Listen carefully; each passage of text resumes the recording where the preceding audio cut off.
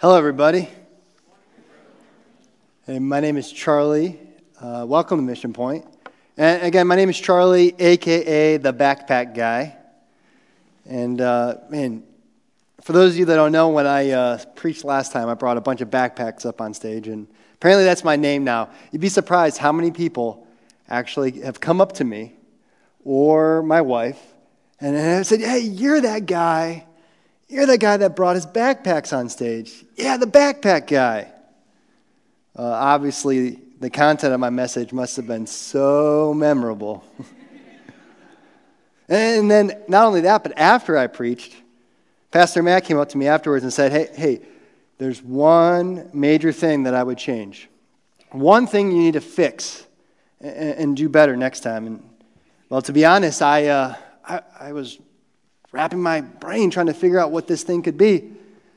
Am I not good looking enough? Is my last name Miller? Is that too easy to spell? Simfukwe. Have I? Maybe coming from Cleveland is too close. Maybe because I didn't come from Africa or from Atlanta. Or I know what it is.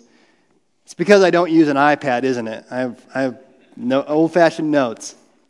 Obviously, I'm just kidding. But in all honesty, he did say, there's one thing you need to do. And he said, tell the people a little bit about yourself. And I realized I sped through that in my last sermon, so it's your lucky day. Again, like I said, my name is Charlie, and I get to serve here as a ministry intern. I'm a seminary student. It's my last year. I'm so close to being done. And I've called Mission Point home for quite a few years. And I am a farm boy, okay? I grew up in a Christian family, but not only that, but we had a farm. And it was a fourth-generation farm. We were an orchard. And so, most of my childhood, most of the memories of my childhood are tied very closely to hard labor. And I can tell you this, I am so thankful for warm buildings and indoor jobs nowadays, because back in the old days, I used to spend all of my winters out trimming apple trees in a frozen tundra. That was my life. Doesn't really connect to my sermon, but I just wanted to say that anyways. But I am thankful for warm buildings in 2018. Speaking of 2018, welcome. Who is excited about the new year? All right. Yeah, thank you. I am ready. Okay, we're 7 days in. How are y'all doing on those New Year's resolutions? Are we 50% success rate right now? At least, maybe? I hope so. The thing about resolutions is that they don't often turn out very well. And how do I know that? Well, because every single resolution I've tried to make has failed. It just seems like I always try, this year I'm going to do a little bit better. I can't tell you how many times I've said, all right, this year I'm going to work out 3 times a week. JK, okay, no, this year, this is the year. Year after year. And the reality is, if resolutions worked, there wouldn't be any repeats. And I can't tell you how many times there's been repeats in my life. Our American culture has set up such an emphasis on this New Year's time of New Year's resolutions. And I don't know that it's all bad, because resolutions aside, I love what January brings. It's like so much potential right at my fingertips. It's just so exciting. There's so many opportunities, and there's just, once I get over the Christmas blues, because for me those are real. Once I get over the post-Christmas blues, I'm just ready to take on the new year. But also the new year provides some opportunities for us as Christians. It's an opportunity for us to kind of realign what we're going to be about. But another problem is that we begin to treat that like resolutions as well. Don't we? Okay, this year, guys, I'm going to read my Bible every day. Oh, scratch that. No, this year, I'm going to read my Bible every day. Last year, that was this year. This is the year. Over and over and over. This is how we live our lives. We think, this is the year I'm going to do blank. JK, life kicked in. The sting of the new year wore off, and now Now I'm just back to reality, I guess. I often find myself searching for meaning and new purpose in the new year. I just want to make a bigger impact on those around me. I just want to do more for the kingdom. Last year wasn't good enough. I have to do better. And we form these spiritual New Year's resolutions, and we use them to gauge the impact we're making and how compelling our life is as Christians. And the problem is that what ends up happening is we just add more things that we need to do and add more ministries we need to get involved in, and we just add more busyness, and we're just trying so much harder, and what happens is it just leaves us feeling overscheduled and underutilized. Stretched thin, yet feeling like we aren't making a difference. But I want this year to be so compelling. That's just all I want. I search and search for the next big thing. I've become infatuated with finding the new attractive calling. Come on, 2018. Come on, what do you have for me? 2017 was it all it was cracked up to be. 2018, what you got?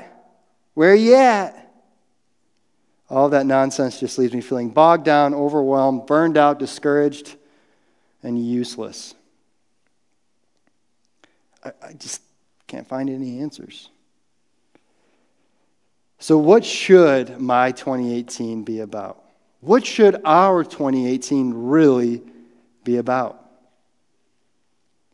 We're going to take a look at a passage of Scripture that answers this very important question. See, this passage, it's the last letter that Paul wrote. It's 2 Timothy, and we're going to be in chapter 4. This is the last letter that Paul wrote before his death. And I don't know about you, but I am a sucker for famous last words.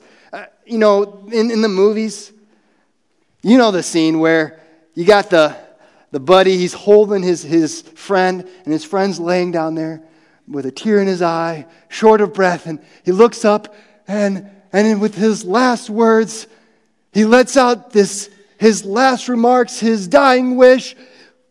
Ah! You know what I'm talking about, right? How about this quote? Promise me, Rose, and never let go of that promise. Anybody? Titanic, yeah. Or how about this? You can't win, Darth. If you strike me down, I shall come back more powerful than you can possibly imagine. That one's easy, I hope. Star Wars, all right?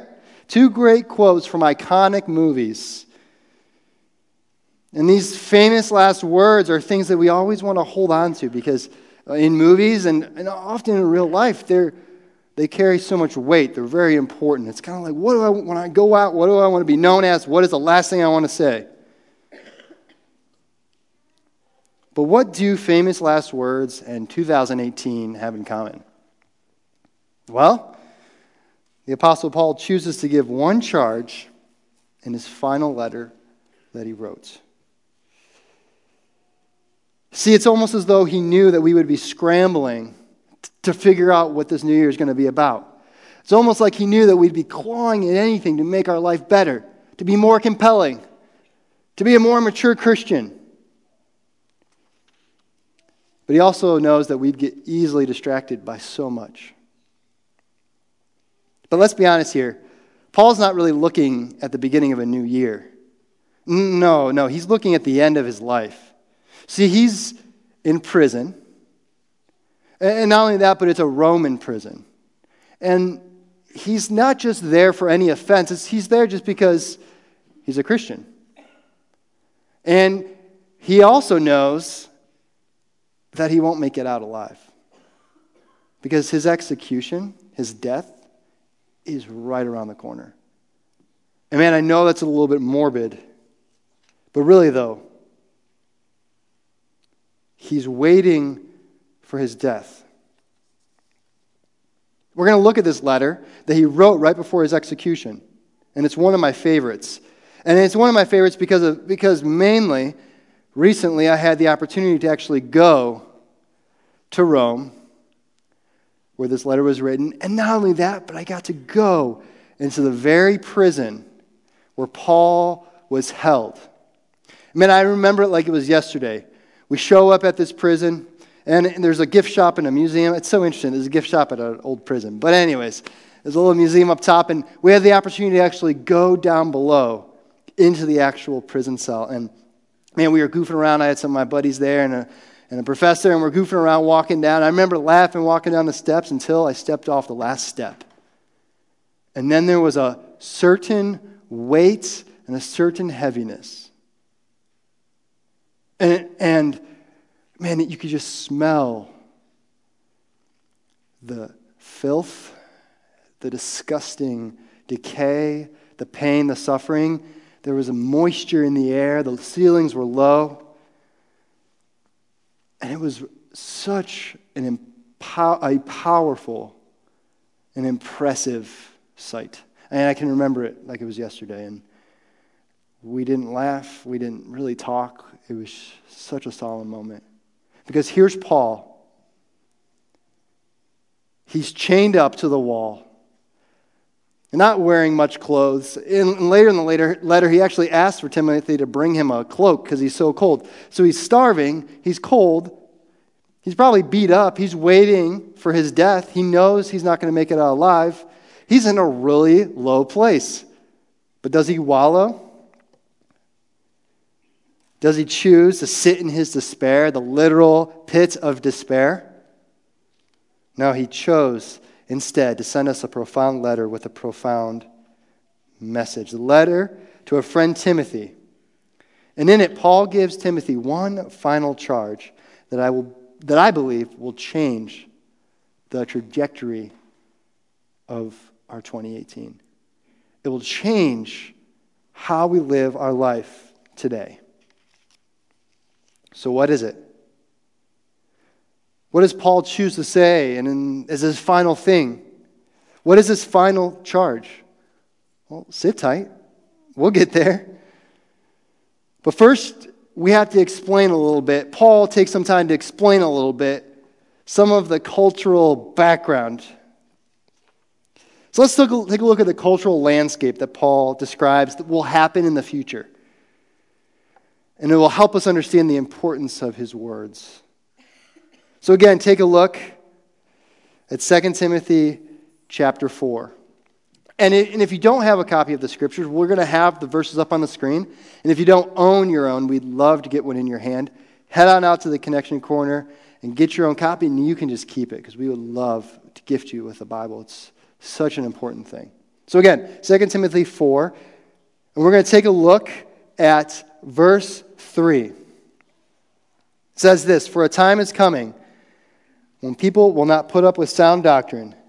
Instead, to suit their own desires, they will gather around them a great number of teachers to say what their itching ears want to hear.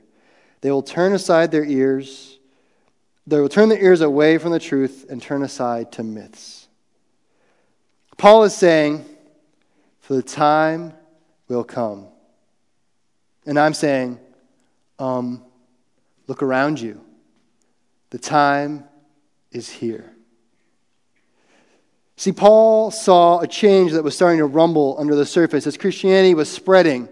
It was starting to reach out and touch some other thoughts and ideas out there in the known world. There were false teachers popping up, and they were beginning to mix Christianity with Judaism, Christianity with mystical, strange beliefs. And some people were throwing out Christianity altogether. And Paul is beginning to see this, and he wants to draw attention to it. People are starting to chase after their own desires and surround themselves with people that make them feel comfortable. But the thing is that he still says it in a very futuristic way. He says, for a time is coming. And he was speaking of a time that was coming. He was warning Timothy, look out, Timothy, be alert, there's something coming. Spoiler alert, it has arrived. It is here. Just walk up to any millennial on the street and ask them, at a secular college, and ask them, what is truth? What's truth? Truth? There's no such thing. It's what I decide it is. Truth is relative. My truth is my truth. Your truth is your truth. Just keep your truth to yourself. Those darn millennials. Not to mention the Bible. Man, that book, geez, written by a bunch of old guys. They were so disconnected with our culture. They have no idea what they were talking about.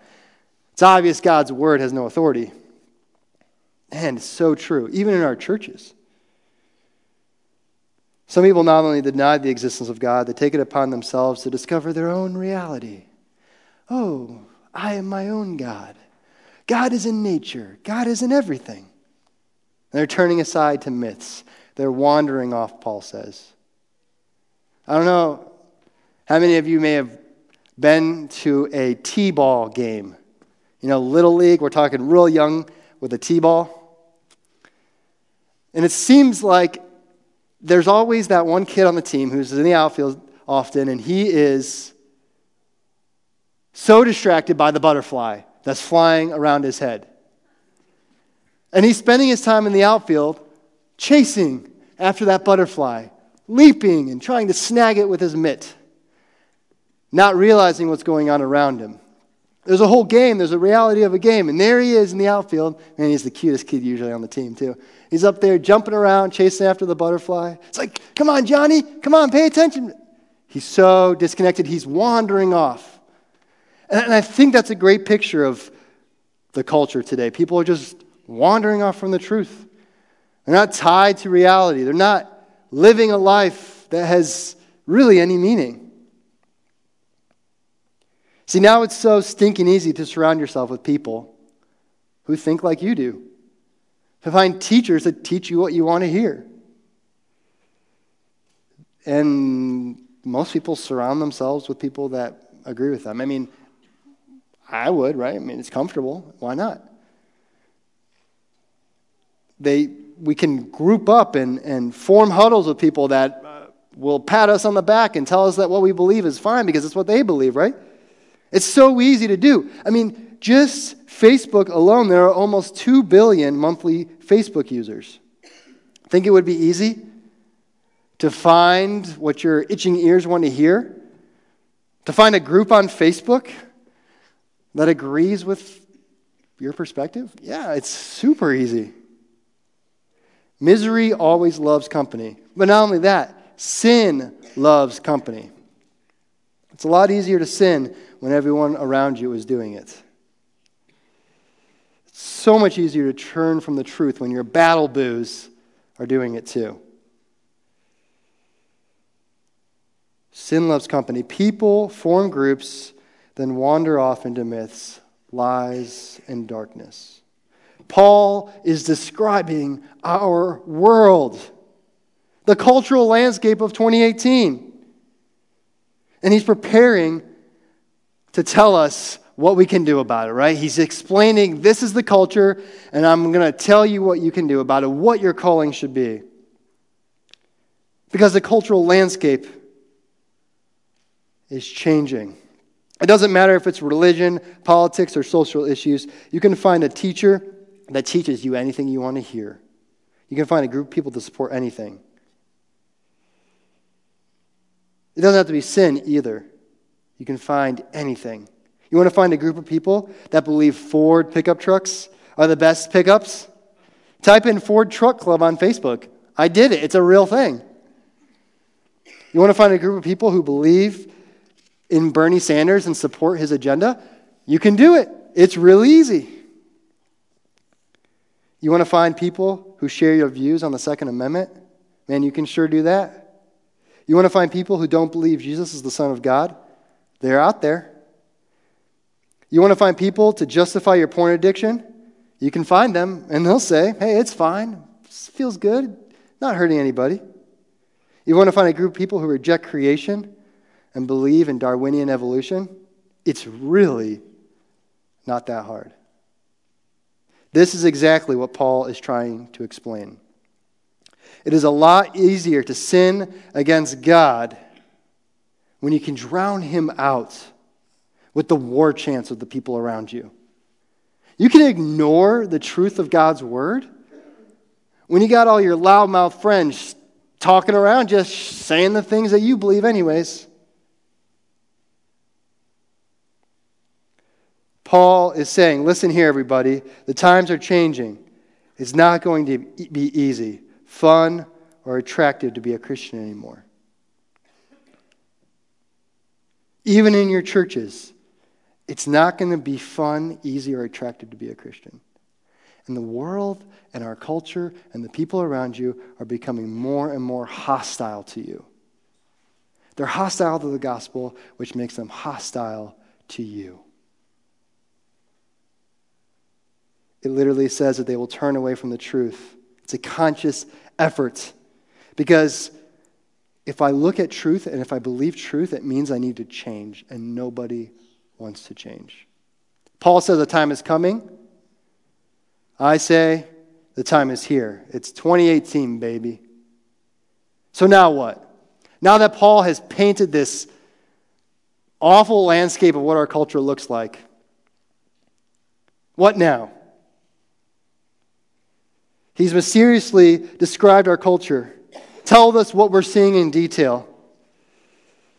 And now he has a final charge for us, a call to action that could change our 2018.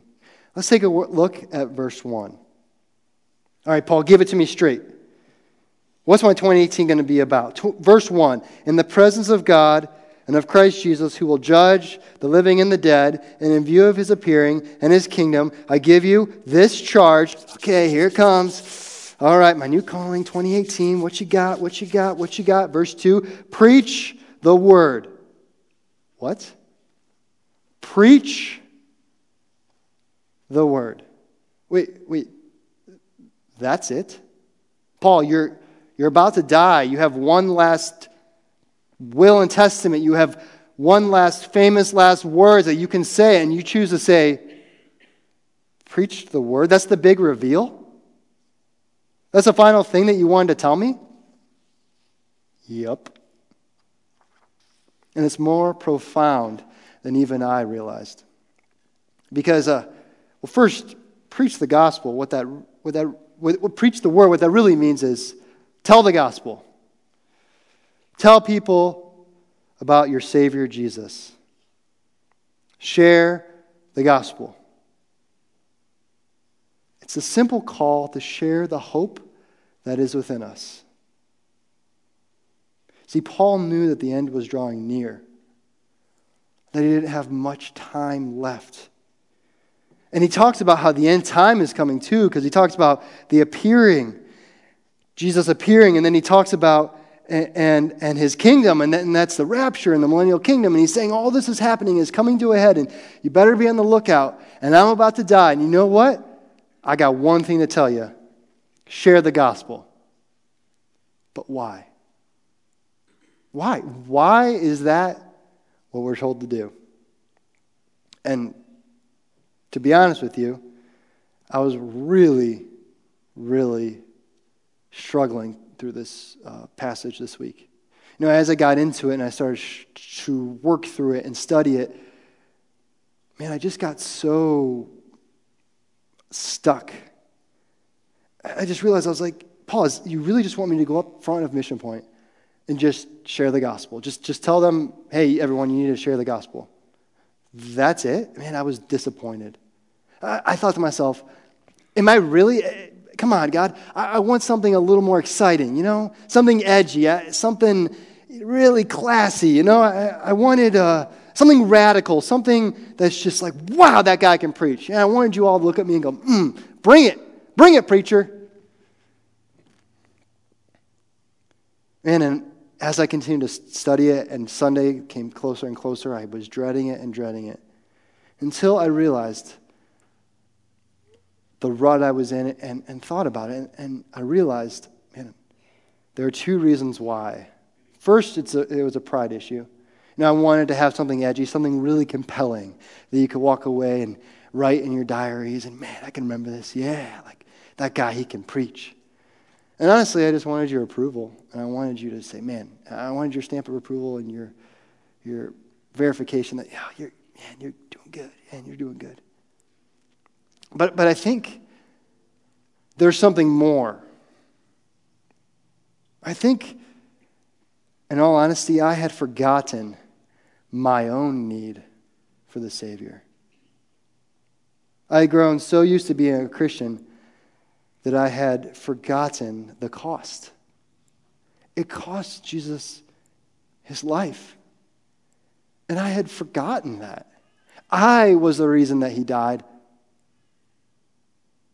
And I had forgotten the salvation that he offered me because, man, I've been saved my whole life, right?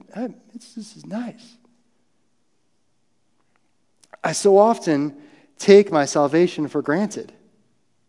And the problem is when I take my salvation for granted, I forget to share that with other people. I don't share the gospel when I don't even remember that I'm saved. If I take it for granted, I'm not out there sharing the good news. The reality is the world is dying, and we have hope. As the world grows darker and darker, our light shines brighter and brighter. So the gospel that man rejected God, that we rebelled against the Creator, that we were guilty and doomed for judgment. But God, full of grace and mercy, sent his Son down to earth to die in our place, paying the penalty for our sin. And then he rose again, conquering death, and he offers us eternal life. That is the gospel. It's a free gift of salvation. All we need to do is accept it. There's nothing we can do to earn it. There's nothing we can do to lose it. It's a free gift. The gospel is the message that there is more to life than what we see around us. Paul talks about this mess that we see in the culture and this shift and, man, some of the really crazy things going on. And he's saying, listen, there's more to life than what you see around you. There's an opportunity to have unity and communion with God. The creator of the universe wants you. You can become a son and a daughter of God. God, I mean, that's incredible. Our Savior Jesus offers life for now and for eternity. Peace with God, sinners made saints, enemies becoming children. Nothing is more compelling than that. That is the gospel. Jesus died for your sins and wants you. He wants you. It's such a simple concept and an important concept, and Paul chose to use it as his last dying phrase. Take a look at verse 2 again. Preach the word, be prepared in season and out of season. Correct, rebuke, and encourage with great patience and careful instruction. So here we see the phrase, be prepared in season and out of season. And literally what that means is whether it's opportune or inopportune. It means that we need to be sharing our faith whether it's convenient or inconvenient. Sometimes it will be comfortable. Other times very uncomfortable. But our calling remains the same, and that's to share the good news that we have. As the culture continues to shift, more opportunities will continue to shift. And they're going to shift from opportune to inopportune. They're going to shift from comfortable to uncomfortable, from convenient to inconvenient. The culture is becoming more hostile, more resistant to the gospel. They're wandering off in the myths. And it's becoming so much harder to share. There will be a growing number of inopportune times. And honestly, Paul, man, he picked an inopportune time. He picked an inopportune time to share the gospel, and look where he ended up. Man, but it's worth it. Whether opportune or inopportune, share the gospel. Maybe it's the friend at school you know is an atheist, and they're resistant to God. Or it's that coworker who just lost her dad to cancer. And man, she's searching for answers. She has no idea.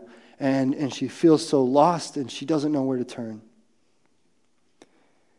Or maybe it's that loved one that grew up in the church, and as soon as she went to college, she went out on her own and rejected the gospel and was just living her own life. Or maybe it's your dad who has never to this day believed, and he's getting up in years. See, these are all examples of times where we can share the gospel, and most of them are what I would call inopportune. Paul wants us to understand that there is no opportunity and no situation that cannot be flooded with the gospel. Jesus offers life, and God wants to use that truth to impact people if we are just willing to share. The verse also says, correct, rebuke, encourage with great patience and careful instruction. And these all refer to sharing the gospel. See, God, He sometimes uses the gospel to rebuke, to rebuke evil and sin in our lives and in the lives of the lost. Man, I can't remember how many times, I can't even begin to tell you how many times where I would think about the price Jesus paid in my life, and I would look at the sin in my life and I'd go, man, I know that sin is paid for, Lord, but I want to surrender it to you. That sin no longer binds me. Or maybe it's to correct false beliefs and teachings. I think of the Reformation. Right now we just got done with celebrating this past year the 500-year Reformation, the celebration, the anniversary. Martin Luther didn't like what he was seeing, the fact that the Catholic Church was adding so many things to the gospel, and he said, no, you know what? This is not the gospel. It's faith and faith alone. And he nailed the 95 Theses. That was an inopportune time. But he used the gospel to correct something that was happening. And then finally, maybe the gospel is encouraging. It can encourage the hurting and the broken. Man, this can be for Christians and non-Christians alike. Does anybody need encouraging? Man, I need encouraging. And it's so helpful when we remember what our calling truly is and that we are saved by grace. It's just amazing how encouraging that can be and how meaningful it can be in our lives as well.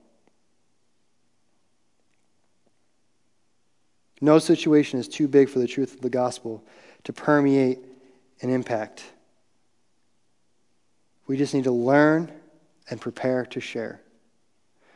Let's take a look at the last verse Paul uses to close this section. Verse 5. But you, keep your head in all situations, endure hardship, do the work of an evangelist, discharge all the duties of your ministry. In the midst of the chaos and the darkness in our world, Paul says, but you. But you. It's a stark contrast with the culture.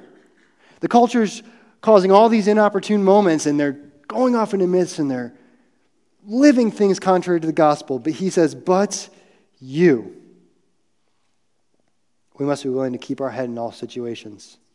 Keep your eyes focused on Jesus and be willing to share the hope that is in you with the world around you. See, Paul is facing execution, and it's coming to an end of the era. The era of the apostles is about to close. And he chooses to pass on one final thing to us. Because now the focus has shifted from the apostles to the church. And so Mission Point, what he's saying to us is he's saying, listen, church, it's your turn. Are you willing to share the gospel?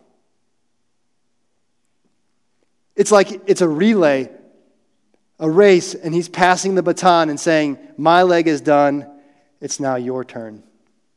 Are you willing to take the baton and share the gospel? Because the further people wander, the clearer our calling becomes. Share the good news. The more people become hostile to God, the brighter the gospel can shine. Share the good news. So, church, what are we going to be about in 2018? Are we going to allow the words of Paul to refocus us? Are we going to allow these powerful, famous last words to change our trajectory? Or are we just going to forget them? He tells us what being here is all about and what our 2018 needs to be about, and that is sharing the gospel. Ministries and services are good, but without the gospel, the good news of our salvation, they are hollow. And they are meaningless. For as you know, Mission Point exists to invite everyone everywhere to life in Christ. But guess what? You are all Mission Point. So how are you doing, Mission Point? Are you sharing the gospel? Because we are the church as individuals, and we need to be living out our calling. Our world will never change without heart change. It doesn't matter the ministry plan or the foreign policy or the government regulation. Our world will never change without heart change, and we have a role to play in that, and that is share the gospel.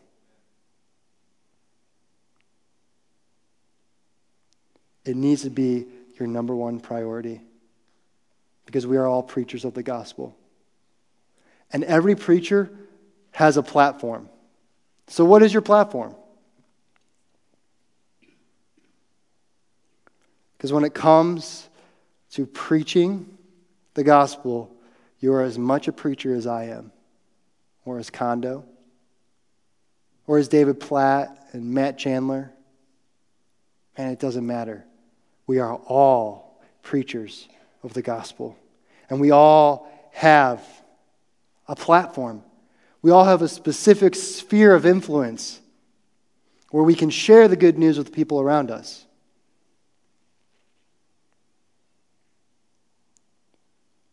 If you had to share today, could you? Could you share today? Are you able to put the gospel into your own words? That's a great question. And honestly, it was a really good practice for me as I prepped because I had to think through how would I put this in my own words. I mean, that's something that we need to start with today.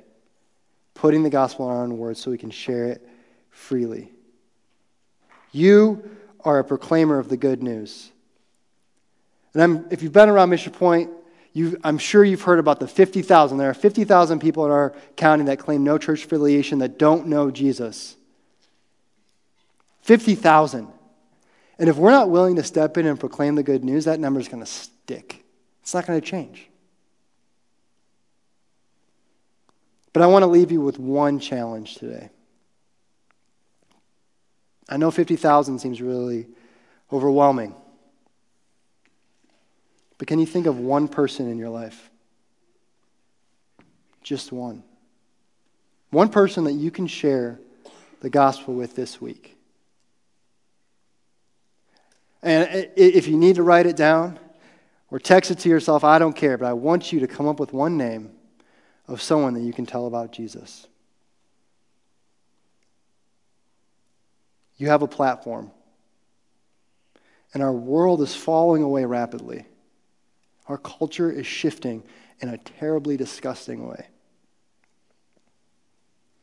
Are you going to step in and be a light with truth?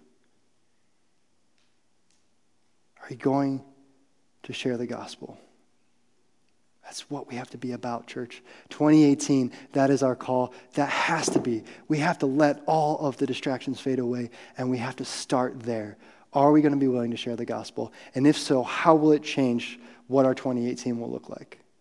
I am excited to see. I'm excited to see. I mean, for those of you who don't know Jesus, maybe you've heard the gospel, maybe you haven't, but this is the first time. You can get saved today. You can become a child of God. And if you don't know him, it's as simple as this. Saying, Jesus, I believe you are who you say you are. I believe you died in my place and paid the penalty of my sin. I want to live for you. I receive you now. And as we close, you know what? I'm going to actually take a time to pray. And you know, this is a great reminder for those of us who are Christians, and it can be something that can refocus us at the start of the new year. Because the truth of the gospel is true for us today as much as it was when we first got saved. Amen? It's true for us every single day. And so it can be a great reminder. And so I'm going to pray. And I want to encourage you, and I'm going to say some phrases, and I want to encourage you to repeat these phrases after me aloud as a church. And those of you that don't know Jesus, here is your opportunity. Receive Jesus now. Don't wait. Don't wait till you walk out these doors. You have an opportunity and an invitation right now because Jesus is offering it to you. So let's pray, church. Please repeat after me. Jesus, I believe you are who you say you are. I believe you died in my place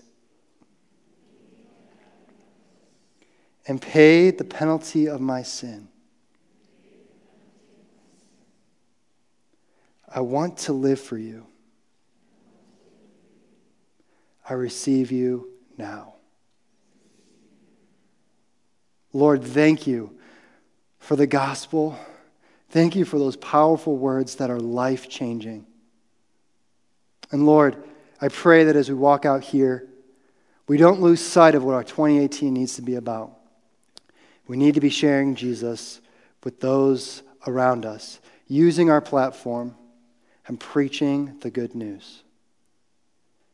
Lord, empower us, give us courage, because it's a scary task. I pray all this in Jesus' name. Amen.